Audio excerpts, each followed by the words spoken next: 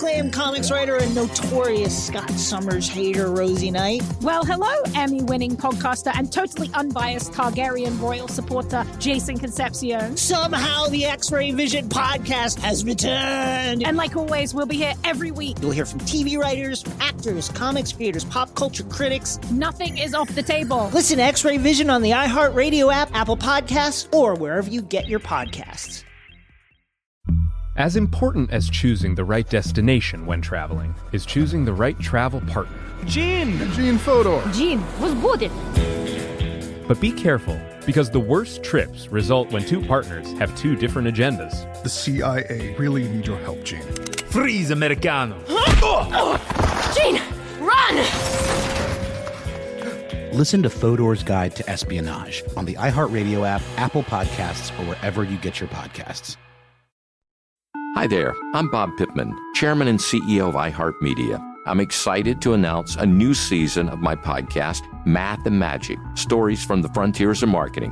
Our guests this season show us big risk can yield big rewards, like Rob Riley, the creative head of one of the world's leading advertising firms. I try to create environments where anybody can say anything without any judgment. Listen to a brand new season of Math and Magic on our very own iHeartRadio app, Apple Podcast, or wherever you get your podcast. Go behind the wheel, under the hood, and beyond with Car Stuff from HowStuffWorks.com.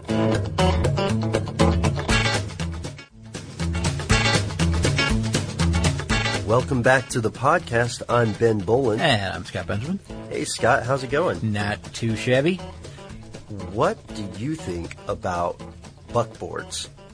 2 words. Love them.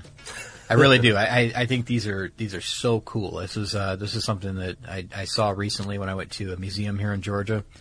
And I was fascinated by it.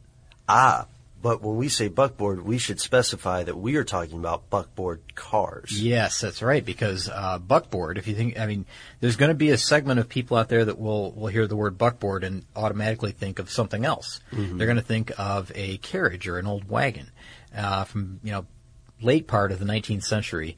Buckboards came about, and buckboards were really it's like the front part of a carriage or a wagon that protected the driver from being kicked by the horse. Right, or it was also a footrest. Oh, yeah, footrest too. That's right, because it has. If you think about it this way, think about a wagon. Think about like the front part of it. It's either a curved piece of wood or a flat piece of wood. Very low. It's only about a foot high, maybe in some cases. And it had, the holder for the reins for the horse, and it's really just a part of the bigger wagon, really. But that's what a buckboard is. It's just that one piece of the wagon.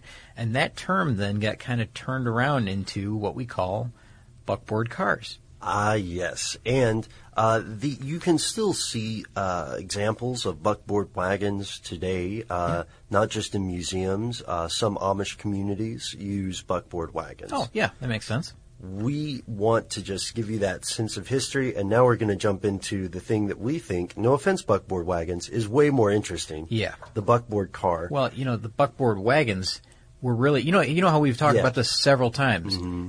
You look at the early cars, the very first cars, and they were nothing more than a horse wagon that was turned into a vehicle with a motor. Yeah. So that's what this is, really. Sometimes with an electric engine. Sometimes, yeah, that's right. That's kind of the exciting part about this is that, they went back and forth between the two technologies. Let me tell you a story about a guy named Charles Metz. Do you want to hear it? Let me hear it. All right. Charles Metz founded Waltham Manufacturing Company in 1893, and this was, of course, in Waltham, Massachusetts. So first he was building these things that he called safety bicycles. Mm-hmm. He actually started building something called the Orient. Oh, safety. You know what? Real quick. Yeah. Safety bicycles. Those were the first bicycles that had the same size wheels, right? I believe so. The ones that had the same size wheel in the front and back, because before they were those really goofy looking ones with the huge wheel on the front and then the tiny one on the back. Yeah, okay. The steering wheel All right, on the back. I'm sorry. Got distracted. So the first car that has the name Orient, the brand, is a small electric roadster. But then he started doing something a little bit different. In 1903, he debuted a little thing called the buckboard. Now, when we say little, we mean little. Scott, could you describe what a buckboard looks like? Yeah, you say little, but it was long. It was long, but little. It was small in height, I guess. Yeah. Short maybe is a better word. I've seen one of these. I've seen a 1903 buckboard. And this is the vehicle that we talked about. Mm-hmm. These are few and far between. I saw it at a museum, and this is probably where you're going to see most of them. I mean, you may see them brought out for special occasions, parades, things like that, but a 1903 Orient buckboard is on display at the Tellus Museum in Cartersville, Georgia. And you can go see one right there. I've walked around this thing. I was just fascinated by it. It's a wooden car, Ben. Mm-hmm. It's a wooden car. It's got. Okay, I'll describe it the best way I can. Okay. You're sitting on a series of planks that run lengthwise. That's your suspension too. Yeah, that's the crazy part. There's no suspension. It's okay, well, we'll get into that in a second. I'm getting beyond this, but it's basically a series of wooden planks that have a couple of seats bolted to them and a steering wheel that pops up at a funny angle from the front wheels. Mm-hmm. The wheels are almost like bicycle tires. Yes. They're wooden, of course, or sometimes they're metal spoke, but in this case, I believe they were wooden. Kind of small. They're not quite bicycle tires. They're wider than bicycle tires. They're smaller than newer bicycle tires. Yeah. There's a difference. And there's an engine at the back. It's gear driven, I believe, in the Orient case, but we'll talk about another version later that's kind of interesting. This is a gear driven vehicle, and it has a couple of speeds, so there's a real primitive transmission, like a 2-speed transmission. But you're sitting in a vehicle without any body work around you. Right. The frame is wooden. Everything about it is wooden except for the mechanical bits. Yeah. It's just such a strange vehicle. I mean, I couldn't stop staring at this thing. And these things can go on the order of 20, 25 miles an hour. Yeah. Which doesn't sound that fast until you realize how close you are to the ground and the fact that there is no protection whatsoever. True. And if you've ever been in a go-kart, perfect. 20 or 25 miles an hour, that seems like you're going 100 miles an hour. Mm-hmm. It feels so much faster when you've got all that wind blowing in your face and there's a lot of sensory input and you're that low to the ground. But I guess more so than that, this is just... It's an automobile at its most base form. I mean, it's the absolute essentials and nothing more. Right. The Orient buckboard seated 2 passengers. It cost a little bit north of $400. Now, of course, this adjusted for inflation would be much higher, but let's... $400. Okay. In 1903? Yeah. It's probably pretty expensive. But let's keep in mind, it's still the lowest price auto at the time. Oh, very good. Which is a very big advantage. Now, I'm going to startle you with some stats about the 4-horsepower beast. Please do. That the engine was. Please do. Yeah, 4 horsepower, 2-speed transmission. This car, check this out, Scott, weighs 500 pounds. That's it. That's it. 500 pounds. That means that if you got one person at each corner of the vehicle, you could pick it up and carry it. That is really cool. I like that. And let's see, it had, as we said, almost no body work at all. It had a range of about 100 miles, and this wasn't a car that people were using to drive across the country. Yeah. This was a car for maybe a middle-class family who really wanted a vehicle but couldn't afford the more high-end luxury, custom-made coaches that people were selling. Yeah. And in a way, this really, I guess, leveled the playing field for customers. Yeah, I could see that. I mean, in farm communities, I think this is a big vehicle. Right. The picture that's on display with the vehicle that's on display at the Tellus, I think, if I'm not mixing up 2 images that I've seen recently, I believe that the image that's there is of a gentleman and a lady that are in the vehicle together, dressed very well, out on a farm somewhere. They're on the grass driving this car. It's like it's just kind of used for maybe on their own property. Something to get from here to there. Maybe the occasional trip into town, because at the time you could do stuff like that. You could drive whatever you had into town. I mean, you're riding a horse into town if you wanted to, or, a horse carriage. But in the early days of automobile, something like this would fly on the road. I mean, something you could get away with this, and really there was no one there to hassle you about it. Now, not so much the case. Oh, one quick thing. Yes. You mentioned that there's no suspension in these cars, right? Yes. So you'd think it would be terribly uncomfortable to ride in, But it's probably not.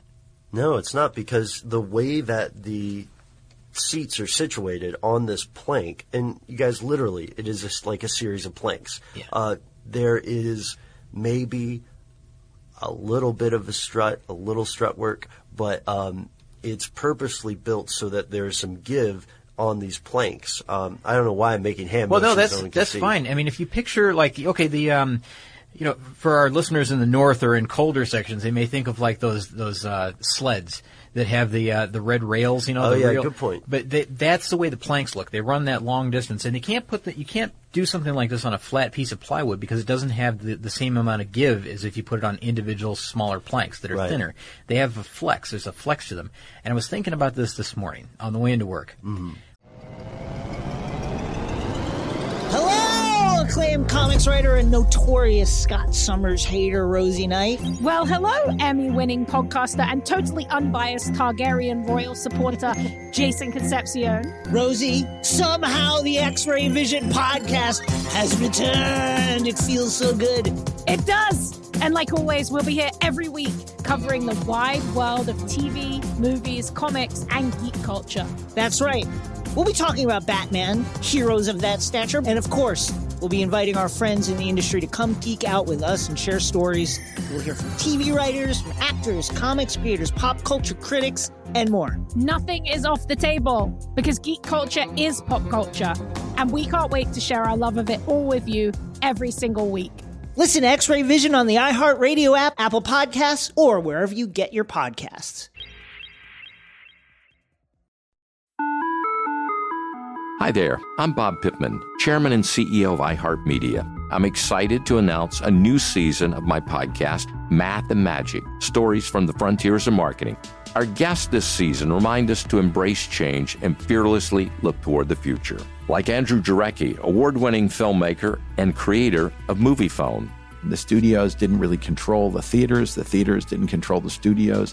And I thought, well, there's a window in here where I could make things easier for the consumer and also make something that would be very useful for the industry. Or Kellen Kenny, Chief Marketing and Growth Officer at AT&T, who installed fiber in customers' houses rather than leading from afar. It is so crucial that you spend time with the customers. That is the best lesson. In these exciting times, we're looking to the math, the strategy and analytics, and the magic, the creative spark, more than ever. Listen to a brand new season of Math and Magic on our very own iHeartRadio app, Apple Podcast, or wherever you get your podcast. Every week on Talk Easy with Sam Fragoso, I invite an artist, writer, or politician to come to the table and speak from the heart in ways I imagine you haven't heard from them before. Some of my favorites are with Tom Hanks, Margaret Atwood, Questlove, Cate Blanchett, and Oscar Isaac. If that sounds like a varied group of people, it's because it is. I always wanted to make a show where one week we could sit with a politician like Beto O'Rourke, the next an author like Min Jin Lee, or TV titans like Bill Hader and Quinta Brunson. Basically, this is a podcast driven by curiosity and an abundance of research. Conversations where people actually start to sound like people. In recent weeks, I sat with Dan Levy, Ava DuVernay, Benny Safdie, and the editor of The New Yorker, David Remnick. You can listen to Talk Easy with Sam Fragoso on the iHeartRadio app, Apple Podcasts, or wherever you get your podcasts. I hope to see you there. What other vehicle do you know of, Ben? This is a pop quiz, and you may or may not get this. What other vehicle do you know of that doesn't have any suspension at all?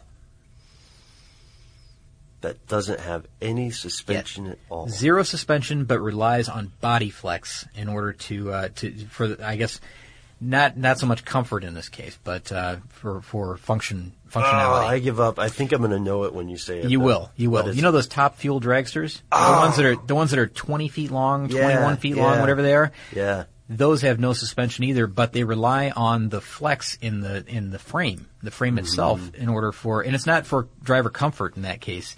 In that case, it's for performance because it needs a certain amount of flex, otherwise it'll just snap itself apart. Right. These vehicles now, I mean, you can picture it. You can kind of see how like maybe you're going up and down bumps. I'm bumping up and down in my chair right now. Yeah. But you're going over rough terrain, you could see how those planks would flex and give way a little bit in order to make it a more comfortable ride.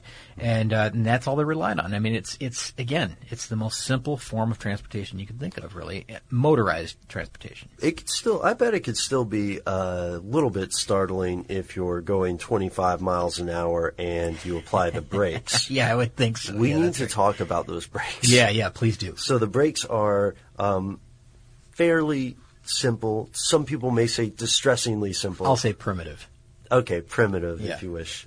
So this primitive braking system has a handle, and when this handle is pulled, now this isn't on every car, and we're about to talk about some different buckboard cars in a second. When it's pulled, the hub, the covering over the wheels. Sure, the fender. The fender, yes, thank you. The fender is pulled against the tire. So it's not like a disc brake or a drum brake. It is literally the fender being pushed onto the moving wheels to slow down the vehicle. So it's a friction brake. It's a friction brake that has got to get pretty expensive on wheels over time. Seems like you should just maybe heave a block of wood out of the car and let it get in front of the wheel, and that'd be better. I knew a guy when I was growing up who had a go-kart, and his way of stopping the go-kart was jumping out. Dragging his foot or so. Oh, jumping out. He would just jump out, do a little roll. It didn't go very nice. fast. Very nice. Yeah, it must not have gone very fast. Now, in this case, I wouldn't want to let my buckboard car get away from me. I don't think. You wouldn't. Even though they're cheap, there still were, that was sometimes, in some cases, your daily transportation. Mm-hmm. And you know what? Here's the thing. It wasn't just Orient that was making these things. Excellent point. Later, these are early on. We're talking 1902 to 1908. They made all these variations of buckboard cars.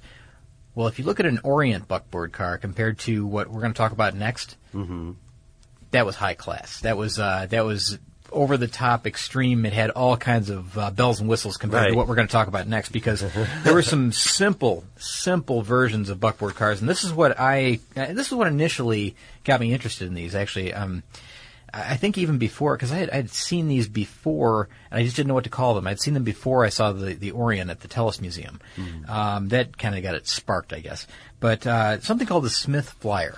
Yes, from the A.O. Smith Company in Milwaukee. Exactly. Now that's the first company that made them, and we're going to quickly go through this because there's a chain of about 4 different companies that own the rights to what we call the Smith Flyer. And just real brief description of this. This is a much, much smaller version of a buckboard car. This is more along the lines of go-kart size. The seats are like little half stools. Yeah, I love the seats in this thing. Yeah. It's like little tiny, almost like bucket seats, like those custom bucket seats you'd see in vans and stuff. Yeah. Only they're really, really small, like maybe just a few inches tall. Padded, of course, and you sit right on the planks on the bottom of the vehicle. Yes. It's the most simple vehicle you can imagine. Just take a look at, for a Smith Flyer online. You'll see what we're talking about. And the crazy thing about this is it's got a little tiny engine at the back that's attached to a wheel. A fifth wheel. A fifth wheel, that's right. So this has got it's a direct drive motor wheel, but it's a friction system. So you raise and lower the fifth wheel with a lever, in order to either slow or stop the vehicle or, full speed, whatever you want to do. But you raise and lower this thing. And this was, initially applied to, I think, bicycles. Yes. Kind of like a moped type setup, what we would call a moped now, but a motorized bicycle. Tiny little fuel tank on top of this engine. This is the craziest thing. I've just never seen anything like this with this fifth wheel where you raise and lower the thing in order to get it to go. I can imagine that, there's a lot of wear on that back wheel when you're raising and lowering it, because it probably spins, because it's full speed ahead, I would assume.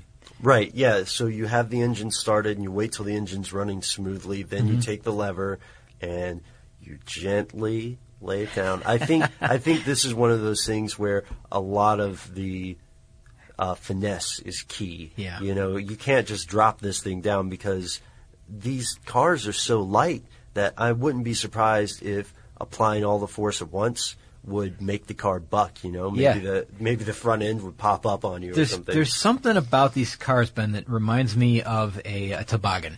Like a motorized toboggan. Like you're on a toboggan on wheels on the road. I don't. It's just maybe it's just the layout of the wood, the planking, and just the overall look of it. But it reminds me of sledding. It reminds me. It's the colors used, I think, the red, yes, and the color of wood, and it just there's something about it that reminds me of sledding. But anyways, let's move on because that engine. And it required an engine to run, so it makes sense that after a decent run of this thing from the A.O. Smith Company, and it was called the Smith Flyer, from 1915 to 1919, and around 1919, they sold the rights to Briggs & Stratton, which makes perfect sense, right? I mean, because Briggs & Stratton, an engine manufacturer, but they were getting into they were just getting into the business. So Briggs & Stratton, brand new at the time. Stephen Briggs. An electrical engineer. Then there's Harold Stratton, he was a grain merchant, Ben. He wasn't grain merchant, but together they formed Briggs & Stratton, and that company is still around, of course. You can find some information about them on their own website, including a shot of Briggs & Stratton in a Briggs & Stratton Flyer.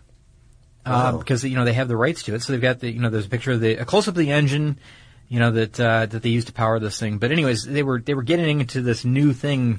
These new car things that were happening. And it was a smart move for them, I think. So, now you got something called the Briggs & Stratton Flyer. All right, and they held on to that until about 1925, so that's about 6 years of this car production. Of course, they kept doing their engine production up until today. They sold it to a company, and this is where it gets a little bit even more interesting, Ben. A company called Automotive Electric Service Company in New Jersey. Okay. So here we go. Electric Service Company. Now, what do you think they're going to do with the diminutive Smith Flyer, or the formerly Smith Flyer, now the Briggs & Stratton Smith Flyer, or Briggs & Stratton Flyer?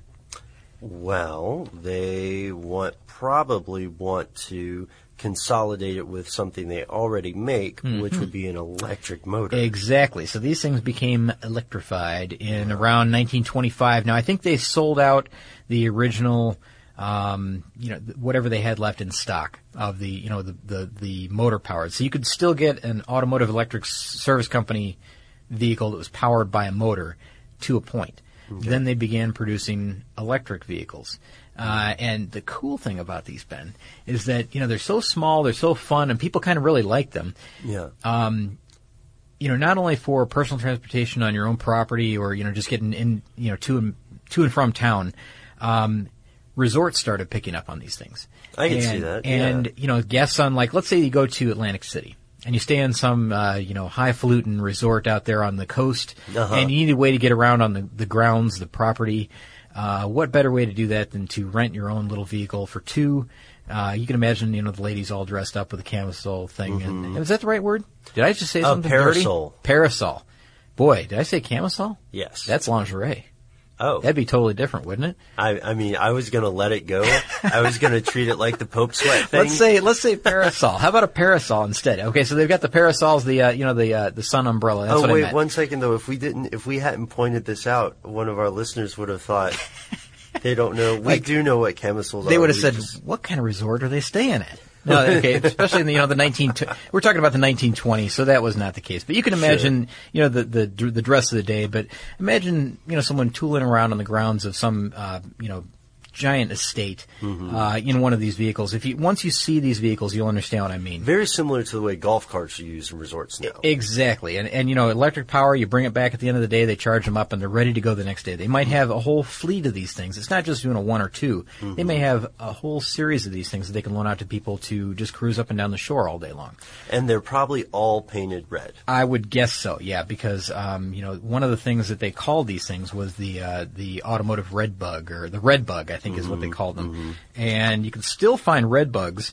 The thing is, they're boy, Ben, at one time these were the cheapest automobile. Actually, you know what? They're in the Guinness Book of World Records. Yeah, they still hold the record. Sorry, Tata Nano. They still hold the record as the cheapest car of all time. Yeah. Being Guinness Book of World Records, I'm sure they say something like the most thrifty or yeah. least You know what? expensive. I'll tell you, it's the most inexpensive car of all time, and it ranged between $125 to $150 brand new. The price is right, huh? Brand new. So you could buy these things, for $125, and The thing is now, Ben, if you want to find an auto red bug, which is what they call them red bugs. That's kind of a general term now for them.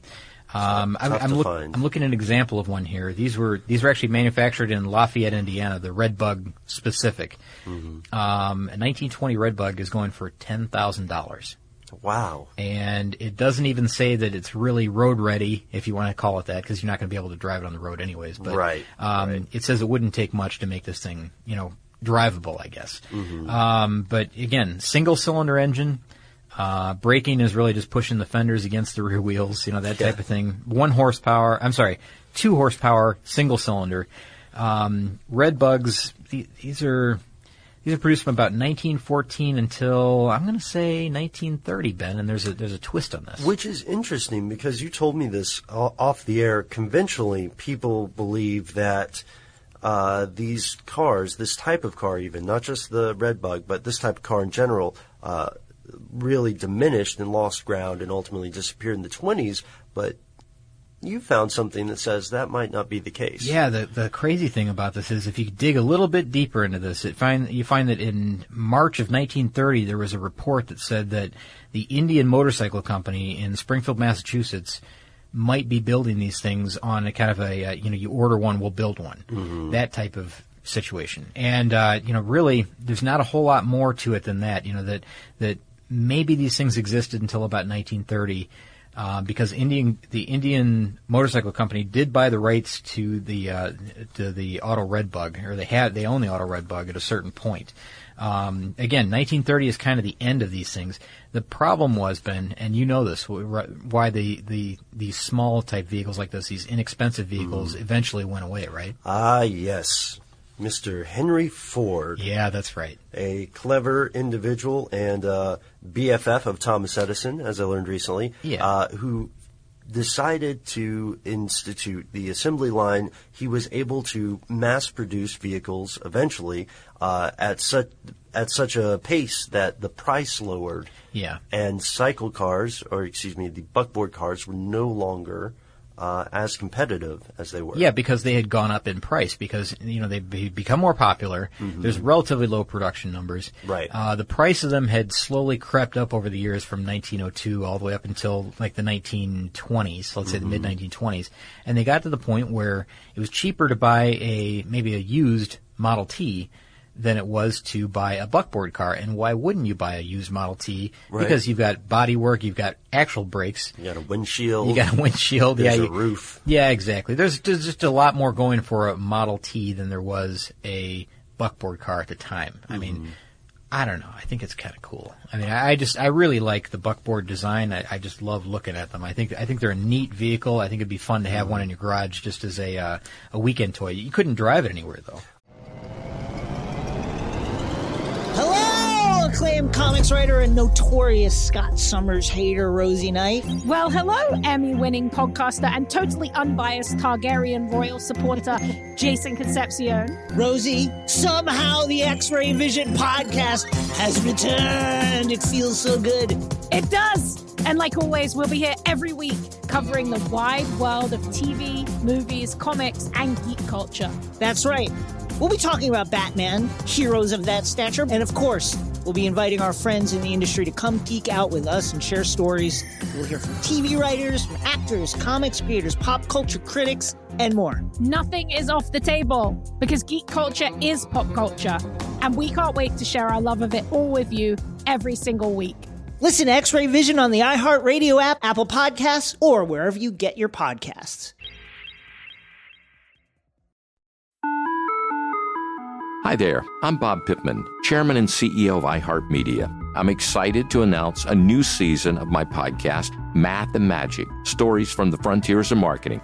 Our guests this season remind us to embrace change and fearlessly look toward the future. Like Andrew Jarecki, award-winning filmmaker and creator of Moviefone.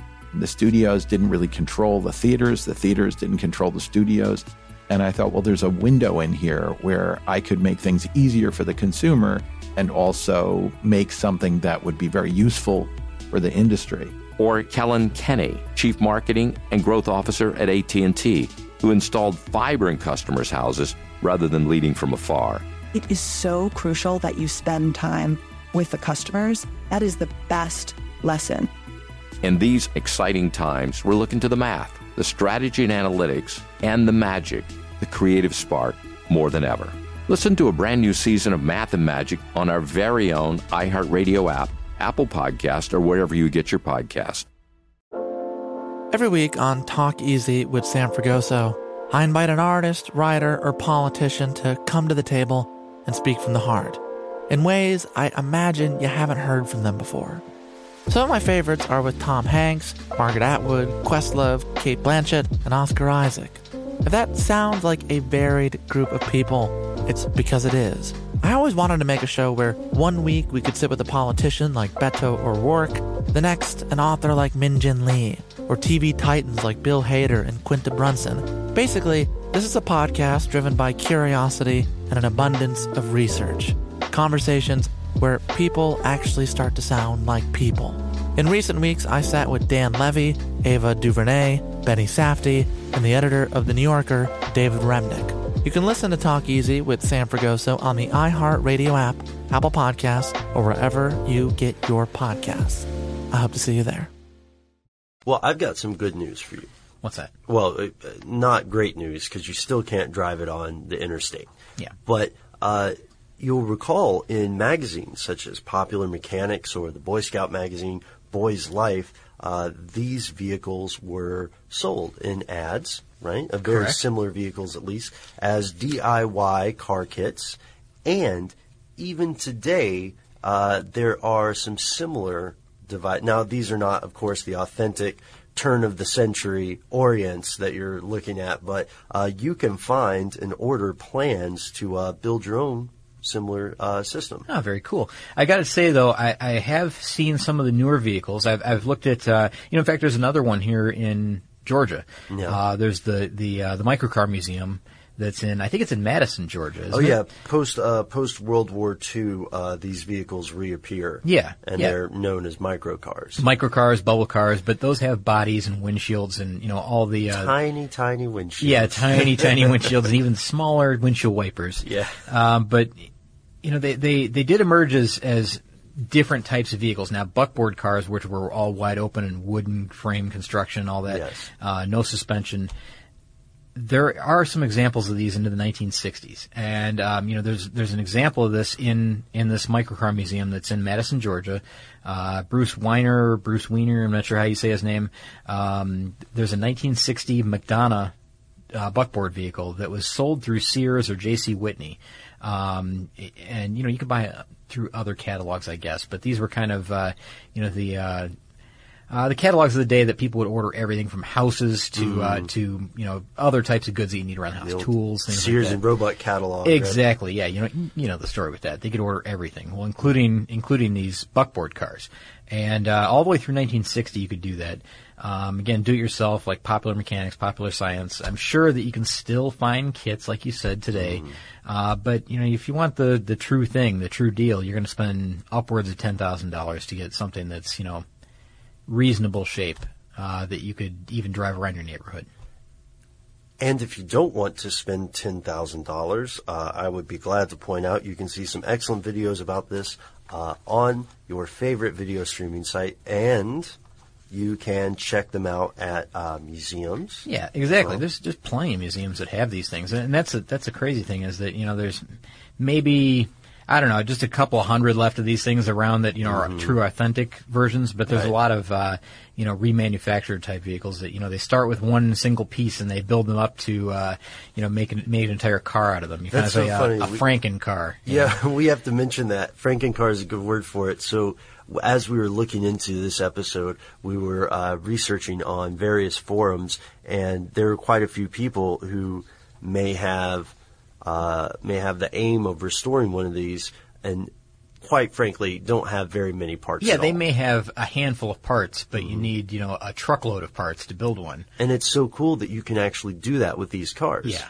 If all you have of a 1950s Cadillac or something is a wheel then no offense, man, but you're out of luck. Yeah, you're building a car. You're not strictly restoring a car, right? Right. We talked about the difference between this earlier because it's kind of funny. Like, the parts that some people are looking for are pretty major. Mm-hmm. I'm looking for the planking, or I'm looking for the motor.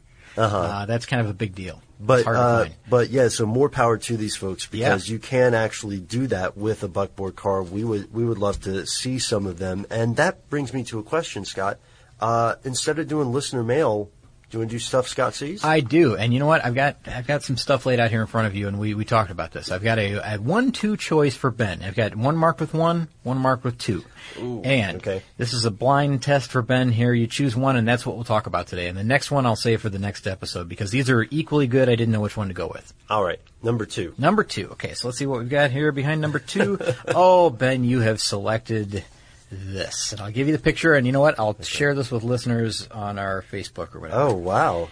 That, Ben, is a Dodge Charger, a modern Dodge Charger. Yeah.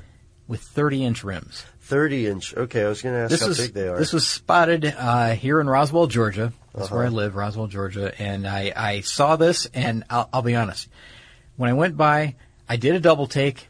I kind of laughed to myself. And I thought, no, I was seeing things. I had my kid in the car with me. Mm-hmm. I said, no way. I went to the next street. I turned around. I came back. It's parked at a local barbecue restaurant. Oh, okay. And I snapped this photo just through my car window. I pulled into the parking lot and had to take a photo of this thing. Is it for sale? It is not for sale. Oh. That sign in the window says at 30's Wheels or at 30's World. Oh, okay. Which means there's a lot of cars out there with 30-inch rims like this. Now, this car, to me, this looked... I thought my mind was playing tricks on me. This car looks photoshopped. That's what I was going to say. This photo itself looks as though somebody went through and just zoomed in and enlarged the wheels. It's almost like wagon wheels on this thing. It is. It's absolutely crazy. Look at the sidewalls on those tires. Those are tiny, tiny sidewalls. If you hit a bump with those, you're going to bend those rims. So... I don't know. I don't know what to think about this. I mean, I was actually laughing quite a bit, and I thought, well, that's kind of a cool customization. Look at all the body work that has to go into this thing in order to make those 30-inch wheels work. Like, imagine turning. Like, where does all that wheel go in the front when you turn to the left or right? Uh-huh. Yeah. That's incredible. I think we should get 30-inch rims on our cars. I laugh at this, but someone's really serious about this. It just took a lot of effort to put these on this vehicle, and to me... Can I just be honest, Ben? Just be honest. It looks ridiculous. To me, it looks ridiculous. Other people may love this look. They may think that this is what they want to do with their car. So I don't have any prejudice either way to say, go ahead and do it. I think it's fine. I'm just saying it was so unusual that it actually made me stop. This is in busy traffic. I had to turn around, come back, roll down my window, take a photo. I did stare at it for a while, and then I left. You can at least respect from an engineering perspective, the technical skill. That's exactly my point, is that someone really took a lot of effort in doing this to their vehicle. This is a serious customization. It's not just something simple. You don't just go somewhere and order these to be put on. It doesn't work that way. The wheel wells themselves, there's a lot of body work that goes into this. And I'm gonna share this photo online, on Facebook maybe. Yeah, that'd be great. But I don't know. I'd love to know what listeners think about this, but it was like my eyes were fooling me, and I had to turn around and see it again. Mm-hmm. Yeah, check out our Facebook, guys, and tell us what you think about these rims. Also, tell us what you think about rims in general. Do you have some on your car? Do you have monster rims, or do you have more reasonable? How about bigger than 30-inch? Yeah, do you have 32-inch rims? It's funny because for a while in hip-hop, there were there was this sort of escalation of rims, bragging about rims, by which I mean one person would be bragging about how they had 30-inch rims, and the next song would come out and someone would talk about how they have 32-inch rims. Yeah, but you know what? As far as I remember, now this is why this caught my attention. We were talking like 20s first, yes, and 22, and then if you got up to 24, that was really excessive. Those were big. Right. Take a look at these 30s and you tell me what you think. It really does look like Photoshop, guys. It does. And while you're on the internet, why not drop us a line, let us know what you think about rims, about microcars, about buckboard cars. You can say hello to us on Facebook. You can find us on Twitter. We would love to see local pictures of ridiculous cars in your town, and you can email us directly at carstuff@discovery.com. For more on this and thousands of other topics, visit howstuffworks.com. Let us know what you think. Send an email to podcast@howstuffworks.com.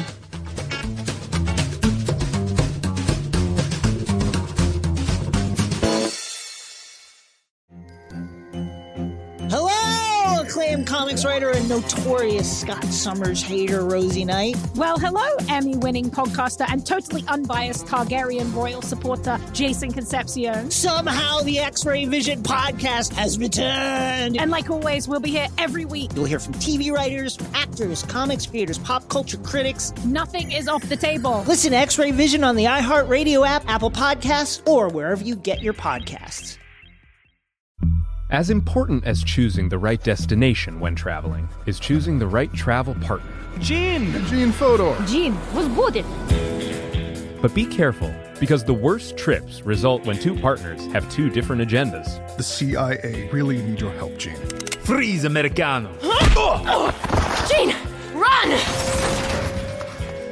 Listen to Fodor's Guide to Espionage on the iHeartRadio app, Apple Podcasts, or wherever you get your podcasts.